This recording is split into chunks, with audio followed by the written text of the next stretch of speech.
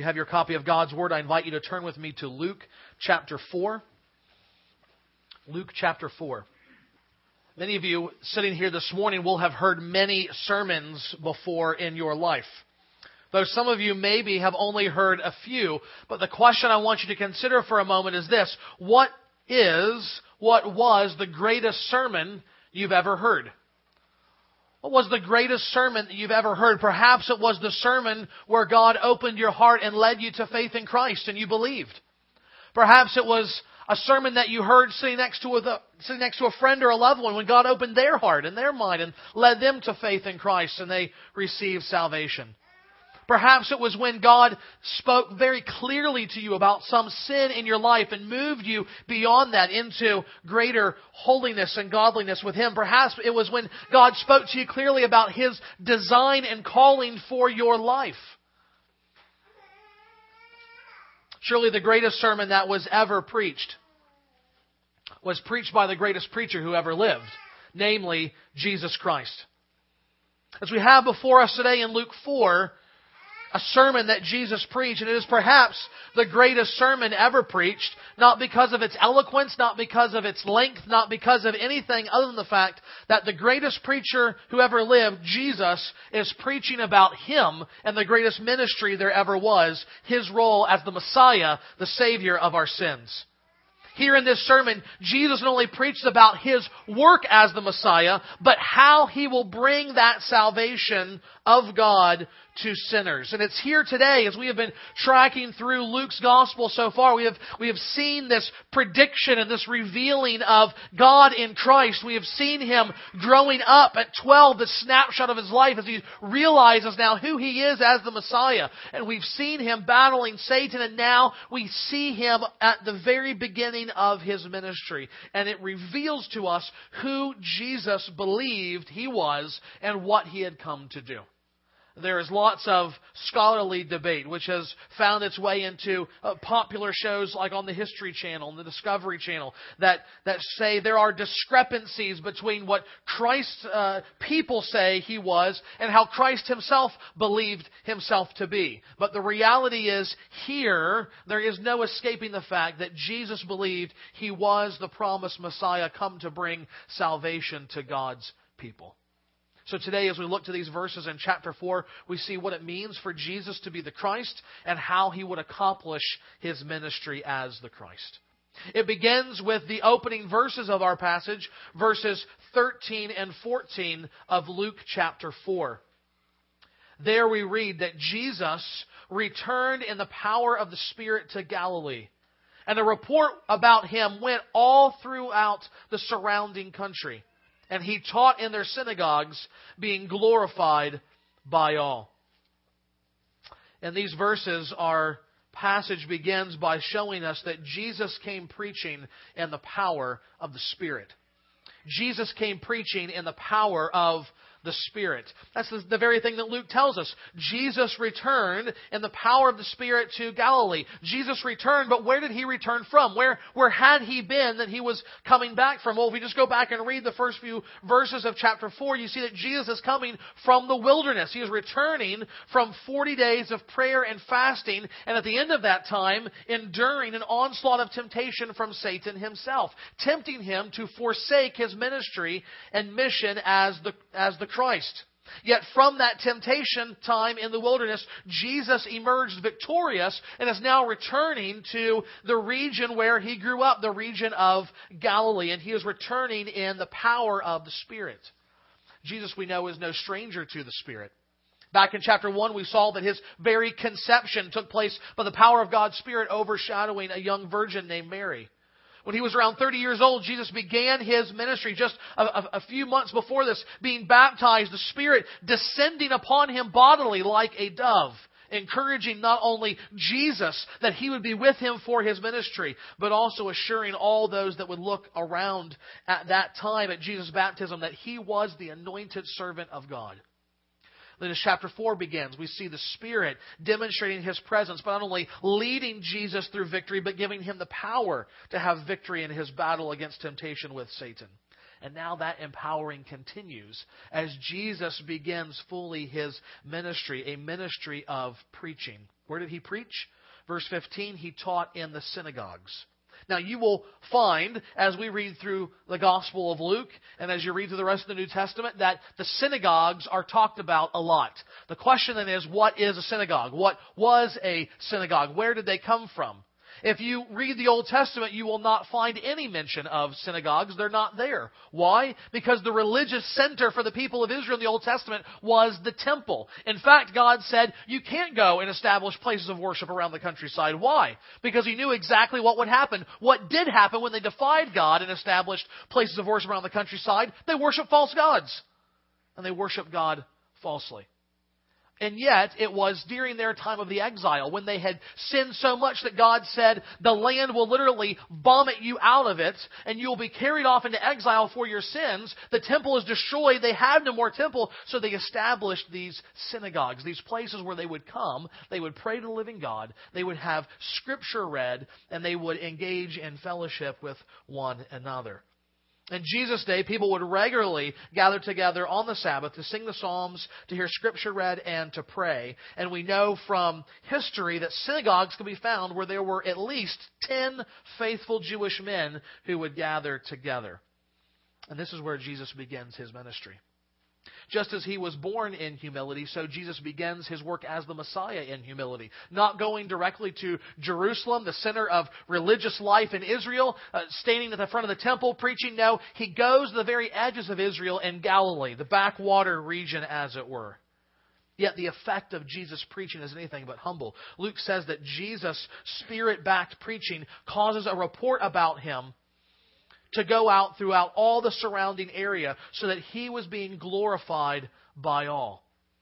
Jesus and His preaching was being praised by the whole region. And Luke clues us in on something by the word that he uses here. The word glorify is most often used when God Himself is being glorified. And I think Luke is wanting us to know that though the people do not yet know it, God is in their midst in the person of Jesus Christ. Thus, if Jesus was on the defensive in the wilderness, being attacked by Satan, now He is on the offensive against him through His preaching. He is opening up the Word of God for the people of God, giving them comfort and hope, drawing them to deeper faith in God. Jesus will do many things in His ministry as the Christ. He will heal diseases. He will cast out demons. He will train disciples. He will confront the false shepherds of Israel. But this is where it begins. This is the heart of Jesus' ministry, the preaching and the teaching of God's Word. Among other things, that should say something to us today about the importance of seeking out solid Bible-based, Spirit-powered preaching. This weekend, the men who went to the men's retreat at Bambi Lake got to hear some of that kind of preaching. And on the first night, after the first main sermon, at least a couple of us had our smartphones out wondering, I wonder if this guy's church has posted any of his sermons online. It was good stuff. We wanted to hear more. And in fact, we found some, and now they're on my hard drive. But where does Jesus go to find preaching? Going online and finding a great sermon podcast to listen to during the week on your drive to work or when you're on the treadmill. That's one way to find good Bible-based, Spirit-powered preaching. But notice, Jesus did not begin His ministry like His cousin John. John just went out in the middle of the wilderness and said, come out here and be baptized, and was preaching an open-air public message. Jesus didn't do that. That's not how He started. Jesus started among the congregations of God's people, where they were gathering to worship. And I would say that not only by example of Jesus here, but in what we see from the rest of the New Testament, the first and best place to hear the preaching and teaching of God's Word is in the context of God's people, the local gathering of God's congregation. In saying that, though, I don't want you to assume that I am saying that I am a magnificent preacher, that this is somehow one big commercial for me and what I do here today. No. In any church, in any pulpit, and with any preacher, there can be Bible-based, Spirit-powered, God-glorifying preaching, and that is what we should seek out. Furthermore, just because someone like me or another pastor may have succeeded in that task one Sunday is no guarantee he's going to do it the next week. Therefore, you should always be in prayer for those that stand behind this sacred desk, God's pulpit, to preach God's word to His people. You should be praying during the week that they would be studying hard to arrive at a right understanding of the Scriptures. But more than that they would know God's power, God's illuminating work during their time in the study, and God's empowering presence behind this pulpit. And then you should come expecting to hear something from God when you gather together with His people. Don't come because it's a habit. Don't come because it's a tradition. Don't come because you're going to feel guilty if you don't show up to church on Sunday. Come hungry to hear God's word proclaimed in the power of God's Spirit. Because that is how Jesus went and did ministry. That was the very heart and soul, the very beginnings of what He did. He preached to God's people who were gathering together hungry for God's word. Jesus preached, and it was not only empowered by God's Spirit, it was also full of grace. And this is the second thing that we see. Jesus came preaching God's gracious word. God's gracious word. Remember, Jesus has been gone for a while. It's been a couple of months at least. He left his home. We don't know what he told his mom and his brothers and sisters, but he leaves his home and spends 40 days in the wilderness. Then, as the text says, he's been going from week to week preaching in the synagogues on the Sabbath. Given the number of main villages in the area of Galilee, it's probably been at least 3 months since Jesus has been home, and now suddenly he is home. He's back in Nazareth. And what does he do? He immediately arrives on the Sabbath and goes to the hometown synagogue. And here we get a glimpse of Jesus preaching. Luke says in verse 16, when Jesus came to Nazareth, where he had been brought up, and as was his custom, he went to the synagogue on the Sabbath day, and he stood up to read. Now, at one level, there wasn't anything special about Jesus standing up to read. Any qualified man in the group could get up and read, and yet there was something special about Jesus getting up to read. Because at this point, Jesus' reputation had arrived before him. Jesus had created quite a stir going from synagogue to synagogue throughout the region of Galilee. We saw there was a fame that had come up around him. He was being glorified by all, and Galilee's not that big. Something good or bad happens, and it's not much longer before all of Bay City hears about it, right? Can you imagine Galilee and the close-knit community among these small little villages? Jesus' reputation comes before him. There's a sense of expectation. This is hometown pride. This is the little kid that we saw growing up, and he's made a name for himself. What is he going to preach about? What is it going to be like when he comes here and preaches for us? And Luke tells us in verse 17 that as he got up to read, the scroll of the prophet Isaiah was given to him. He unrolled the scroll and found the place where it was written, "The Spirit of the Lord is upon me, because He has anointed me to proclaim good news to the poor. He has sent me to proclaim liberty to the captives and recovering of sight to the blind, to set at liberty those who are oppressed, to proclaim the year of the Lord's favor." And he rolled up the scroll and gave it back to the attendant and sat down. And the eyes of all in the synagogue were fixed on him. And he began to say to them, "Today this scripture has been fulfilled in your hearing." And all spoke well of him and marveled at the gracious words that were coming from his mouth. And they said, "Is not this Joseph's son?" As we think about this sermon that he preaches, first of all, think about Jesus' familiarity with the Scriptures. There are no chapters or verses back then. Yet every scroll was basically the same, because they wanted to make sure that copies did not have errors in it. So each section, they would be the Hebrew scholars and the scribes will tell you how many Hebrew characters were supposed to be across the top of the column, how many were supposed to be down the column, what the middle character was supposed to be, and what the first and last character was supposed to be. That helped ensure nobody skipped a word. Nobody left out a word of God. Nobody added to the word of God. So here is Jesus. He has grown up going to the synagogue, reading the Scriptures from these very scrolls his entire life, feasting on God's Word. He knows what he wants to preach on, so when they hand him the Isaiah scroll, he knows exactly where the text is. He opens the scroll, scans across the page, and finds the text. Without missing a beat, he opens it right up and declares his ministry as the Messiah. I want you to have that image in your mind, and then I want to think about your own life, and I want you to ask yourself, how well do we know God's Word?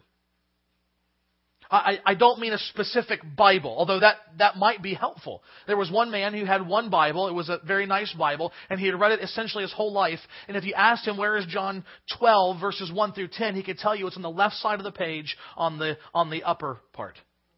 Where is Psalm 39? It's on the right-hand lower side. It's split between the bottom of that page and the top of the next page. He had so soaked in God's Word that he knew immediately every text. That's certainly helpful, but what about the content? If some guy picks up a Bible and just randomly flips it open in a coffee shop and starts reading from Ezekiel, and he happens to look across and see you having a devotional time. And he says, hey, is that a Bible? Yeah. So I'm reading Ezekiel. I don't know what it's about. I can't make any heads up. What is it about? Do you know what Ezekiel's about? What are you going to say to him? Do you know what Ezekiel's about? You know what Jeremiah's about? You know what the book of Judges is about? Do you know any Psalms other than the 23rd? Do you have any verses memorized beyond John 3:16, as glorious as a verse as that is? How familiar are we with God's Word? Jesus sets the example here, not with divine power, but as a human being, a man. He devoted himself to the Scriptures, and so should we. Think about what's going on in the minds of those people listening, second of all. They are astonished, even appreciative at the gracious words coming from his mouth. Yet at the same time, they are saying to each other, isn't this Joseph's boy? How can he speak with such authority? You know, I have, having not only studied this text before, but having experienced going back home to preach in churches, I have the same fear that this is running through people's minds. Isn't that little Johnny? Wasn't that the little snotty boy running around VBS, racing cars in the Pinewood Derby? Some of you don't know anything about Pinewood Derby. Some of you know what I'm talking about. And you get up and you try and be authoritative from the Scriptures and say, this is God's will for your life. And they're saying, isn't that little Johnny? Is he really telling us what we should be doing? It is true that familiarity breeds contempt. And the same thing is here. It's not just southern Ohio. It's the city of Nazareth. They are finding it hard to believe that here is Jesus able to make these promises, able to preach with such authority. Isn't this Joseph's son? Isn't this the same kid that we've known growing up all along? But more than that, it also comes from the sections of Isaiah that he reads. From Isaiah 61 and a little bit from Isaiah 58. Jesus reads a passage that speaks directly, was well known for speaking directly to the ministry of the Messiah. First of all, did you notice that in Jesus' day at the synagogue, the tradition is flipped?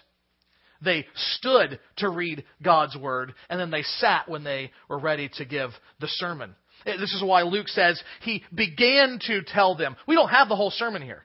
Luke has given us the summary. He's given us the nuts and bolts to know what it is. We don't have the whole thing. And yet, he is telling them, remember that Messiah, when he comes, he's going to be anointed by God's Spirit to preach. And who will he preach to? What will he preach? He will preach to the poor. Not just those in physical poverty, but spiritual poverty. And to them, he will preach good news of salvation. To those who are captive in sin, Jesus says the Messiah will proclaim, he will preach freedom from that sin given from God. To those who are blind to spiritual things, who are in ignorance and are just groping around blindly for God, not sure where to go or what to do or what to believe, God says the Messiah will come and provide spiritual sight that they might see and know God.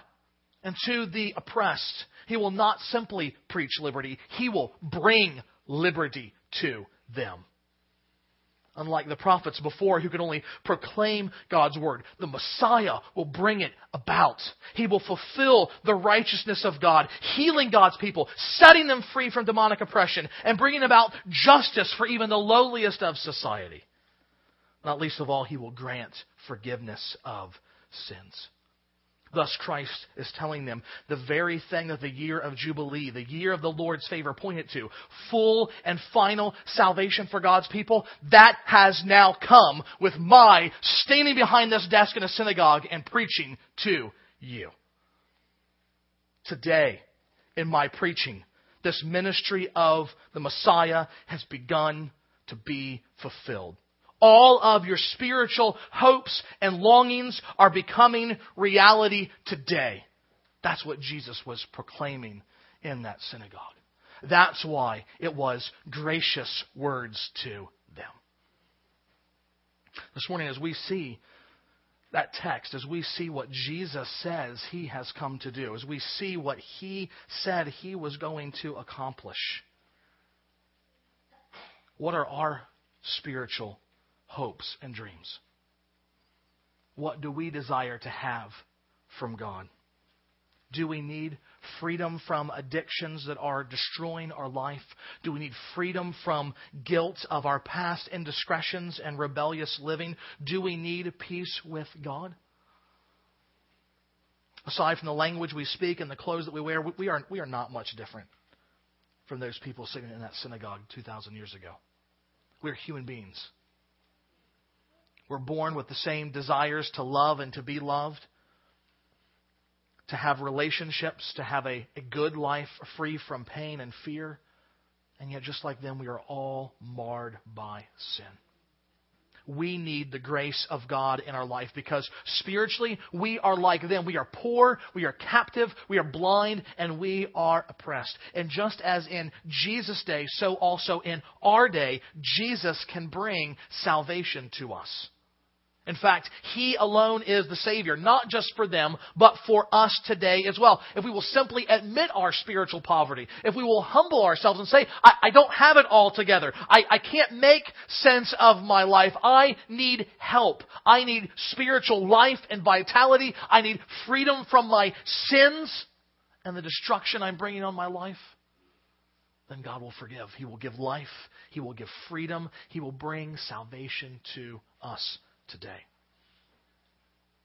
But to put our faith in Jesus, we must first come to grips with that sin. This is the third thing that we see from our passage this morning. Jesus came preaching to expose our sin. Jesus came preaching to expose our sin.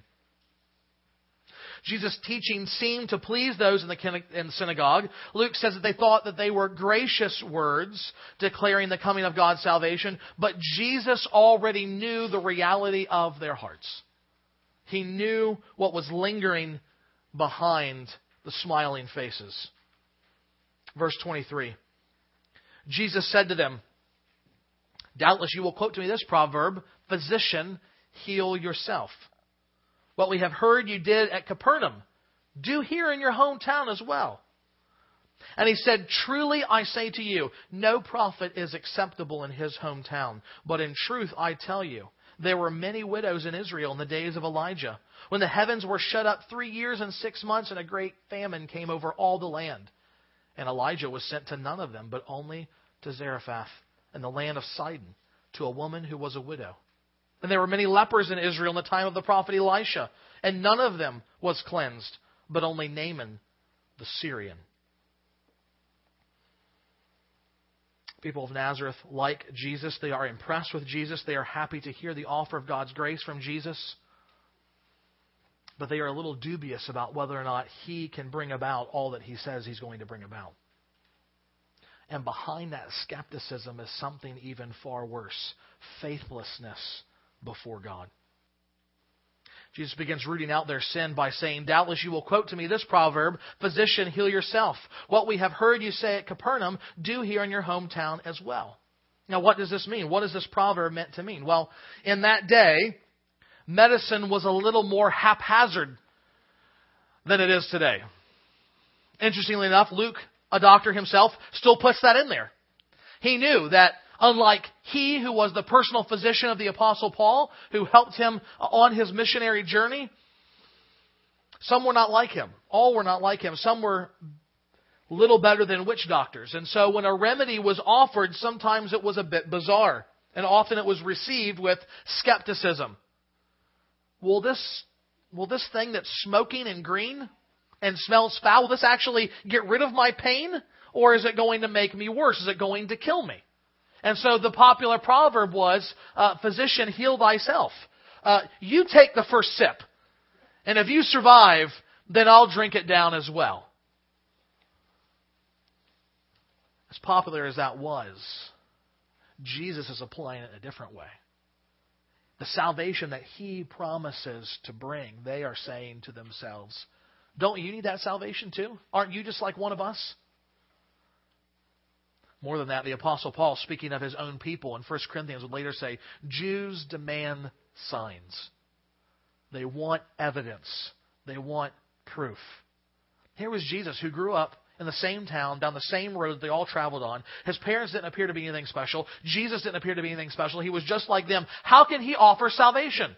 Moreover, Jesus, we've heard about the things you did over in Capernaum. We heard about the miracles. We heard about the healings. We heard about the demons fleeing. Why don't you do that here? Well, why don't you give us some sign to let us know you can actually bring about the things that you're talking about? Why don't you live up to the expectations that we have? Why don't you live up to the reputation you've got, Jesus? Show us something that will make us believe in you. That's what Jesus is saying they're thinking, and that's in their hearts. It's a bit ironic, isn't it, that Jesus has just come from the wilderness where He has told the devil it was wrong to put God to the test. And ironically here, this is the very thing that these people are seeking to do. How does Jesus respond? How does He respond to the evil intentions of their heart? He tells them a couple of stories. Jesus, we will see as we finish Luke over the remaining months of our time here, He does this a lot. Actually, He doesn't tell them stories, though. They aren't parables. He actually reminds them of stories of historical events that take place in Old Testament Israel. These are events in the lives of two of the greatest prophets, Elijah and Elisha. They are stories that they would have been familiar with. And in both instances, God blessed miraculously Gentiles and not His own people Israel. In the first instance, which you can read about in 1 Kings 17, there was a famine in the land. It was a famine because of the sin of Israel. And Jesus says only one person had relief from that famine in that time. And she wasn't even an Israelite. She was a Gentile widow. Yet the prophet miraculously gave her food. Then there's the story of Naaman in 2 Kings 5. He wasn't some old widow. He was a Syrian general. An enemy of God's people. Yet he received God's miraculous blessing as well. Jesus says there are many widows in Israel. There were many women starving who didn't have food. There were many men who were starving and didn't have food. All of God's people for years were under this famine. But God only sent Elijah to one house, to the house of Zarephath. When he gets there, he says, hey, I'm a prophet of God. Make me some food. She's like, I can't do that. She says, I've got just this tiny drop of oil left. I've got just these few little sprinkles of flour left.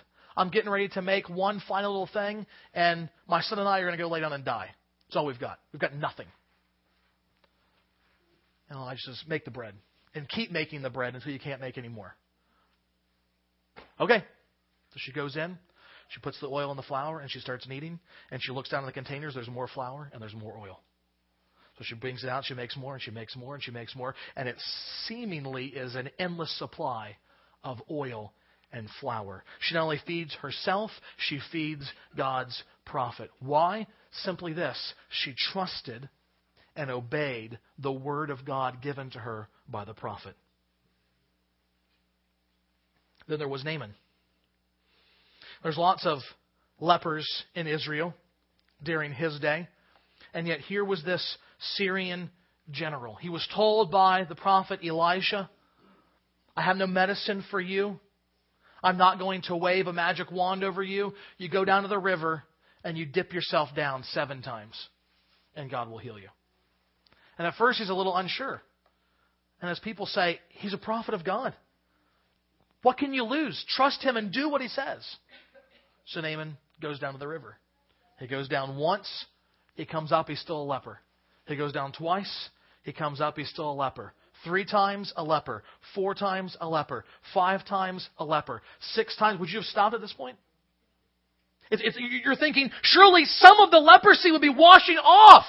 What is going on? I feel like an idiot out here. I'm going to be a buffoon in front of all my men. 7th time, he goes down and he comes up clean. No leprosy. Healed by God. Why? He was given no sign before the healing. The healing was the sign.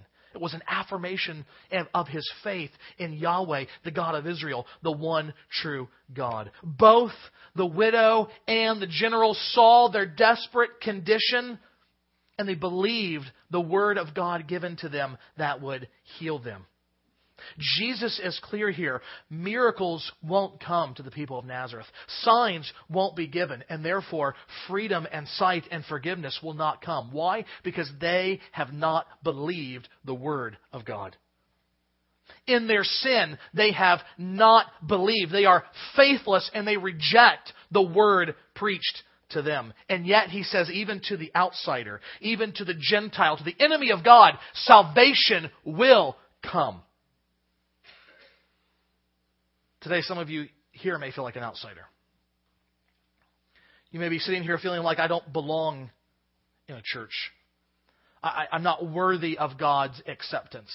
And yet here is the gracious words of Jesus exposing not only your sin, but giving the offer of salvation to anyone.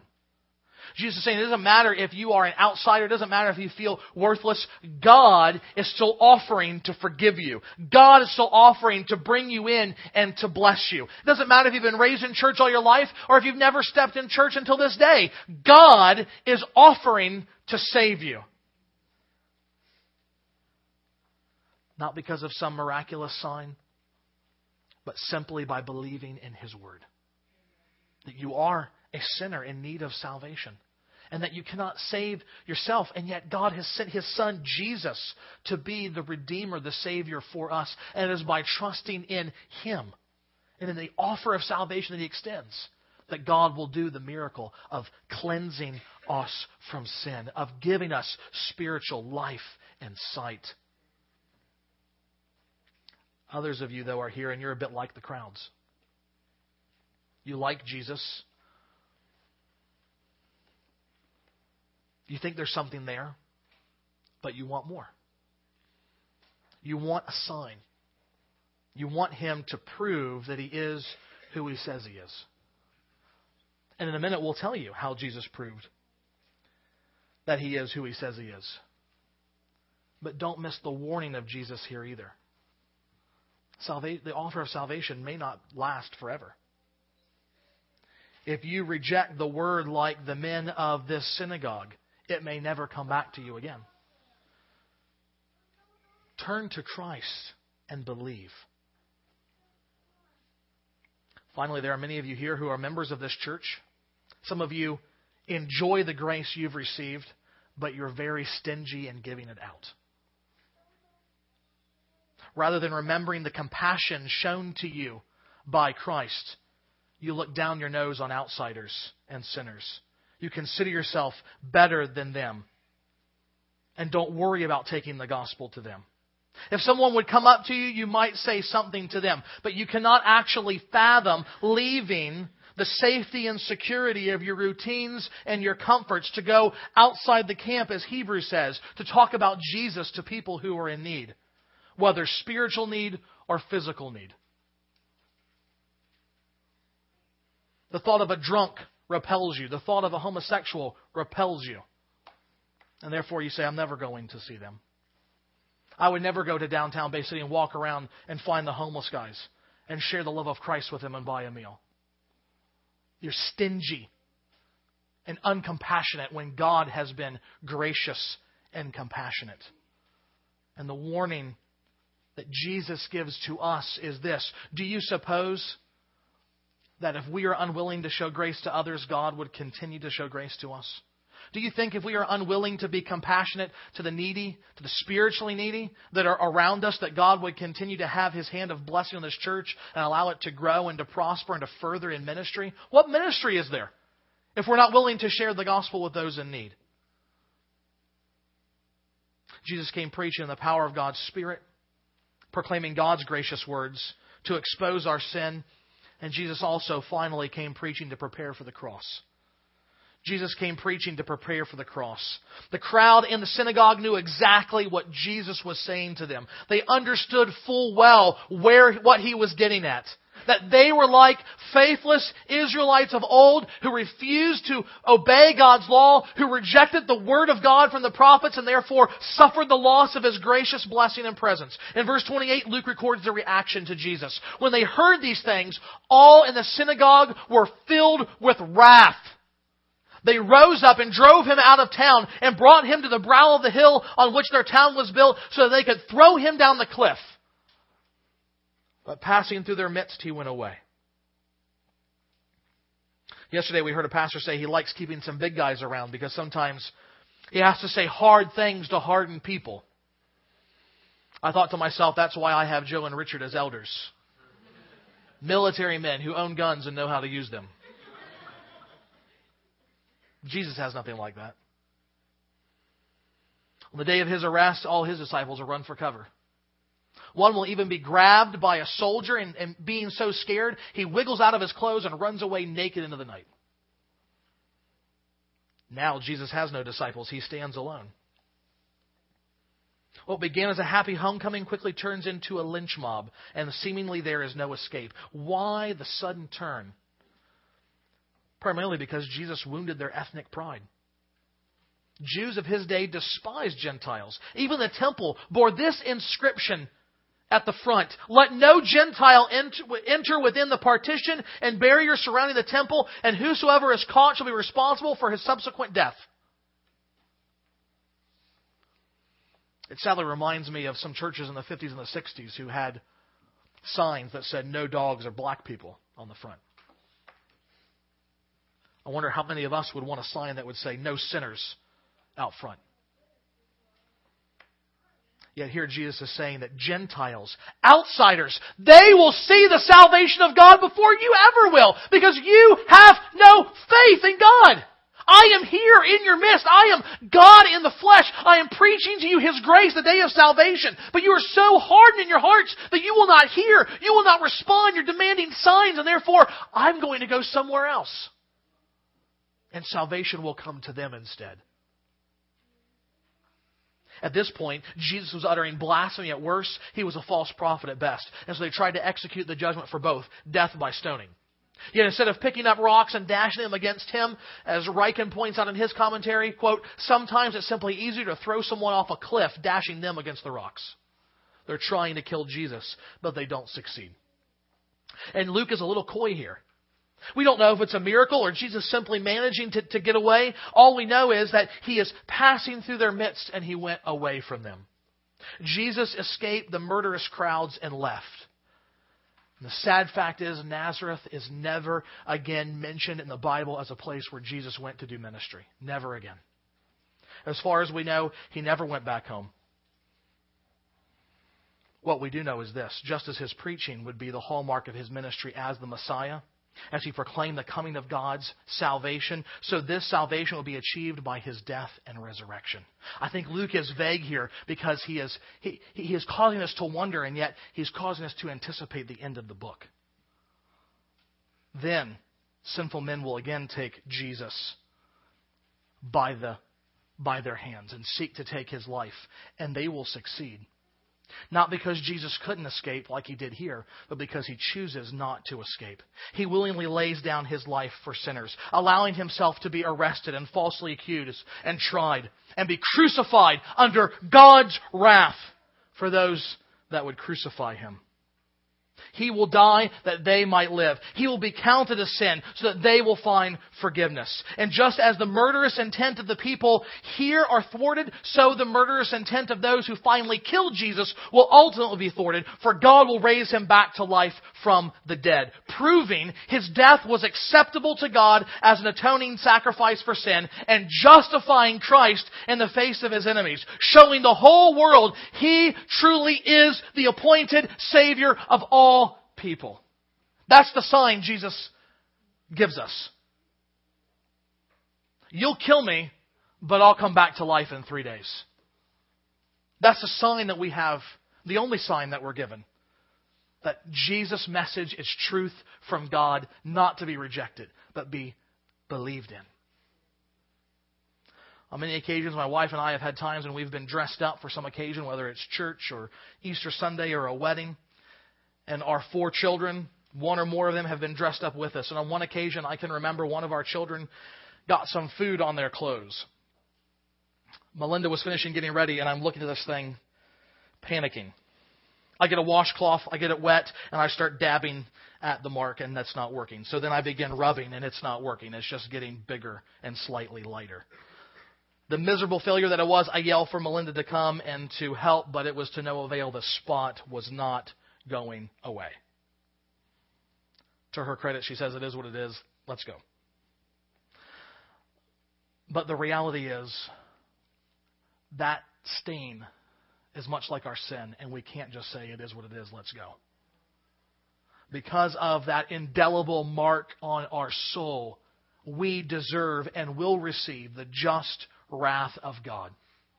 His condemnation, the Bible says, already hangs over us when we're born into this world, because that mark is an essential part of our lives. No one is born not a sinner into this world. And yet Jesus here offers a cleansing that only God can bring. A cleansing that will remove that stain of sin forever. And today, the first response to the message is believe Jesus to be your Savior. If you've never done it before, today, now, believe that Jesus is your Savior. Say, I don't know how to do that.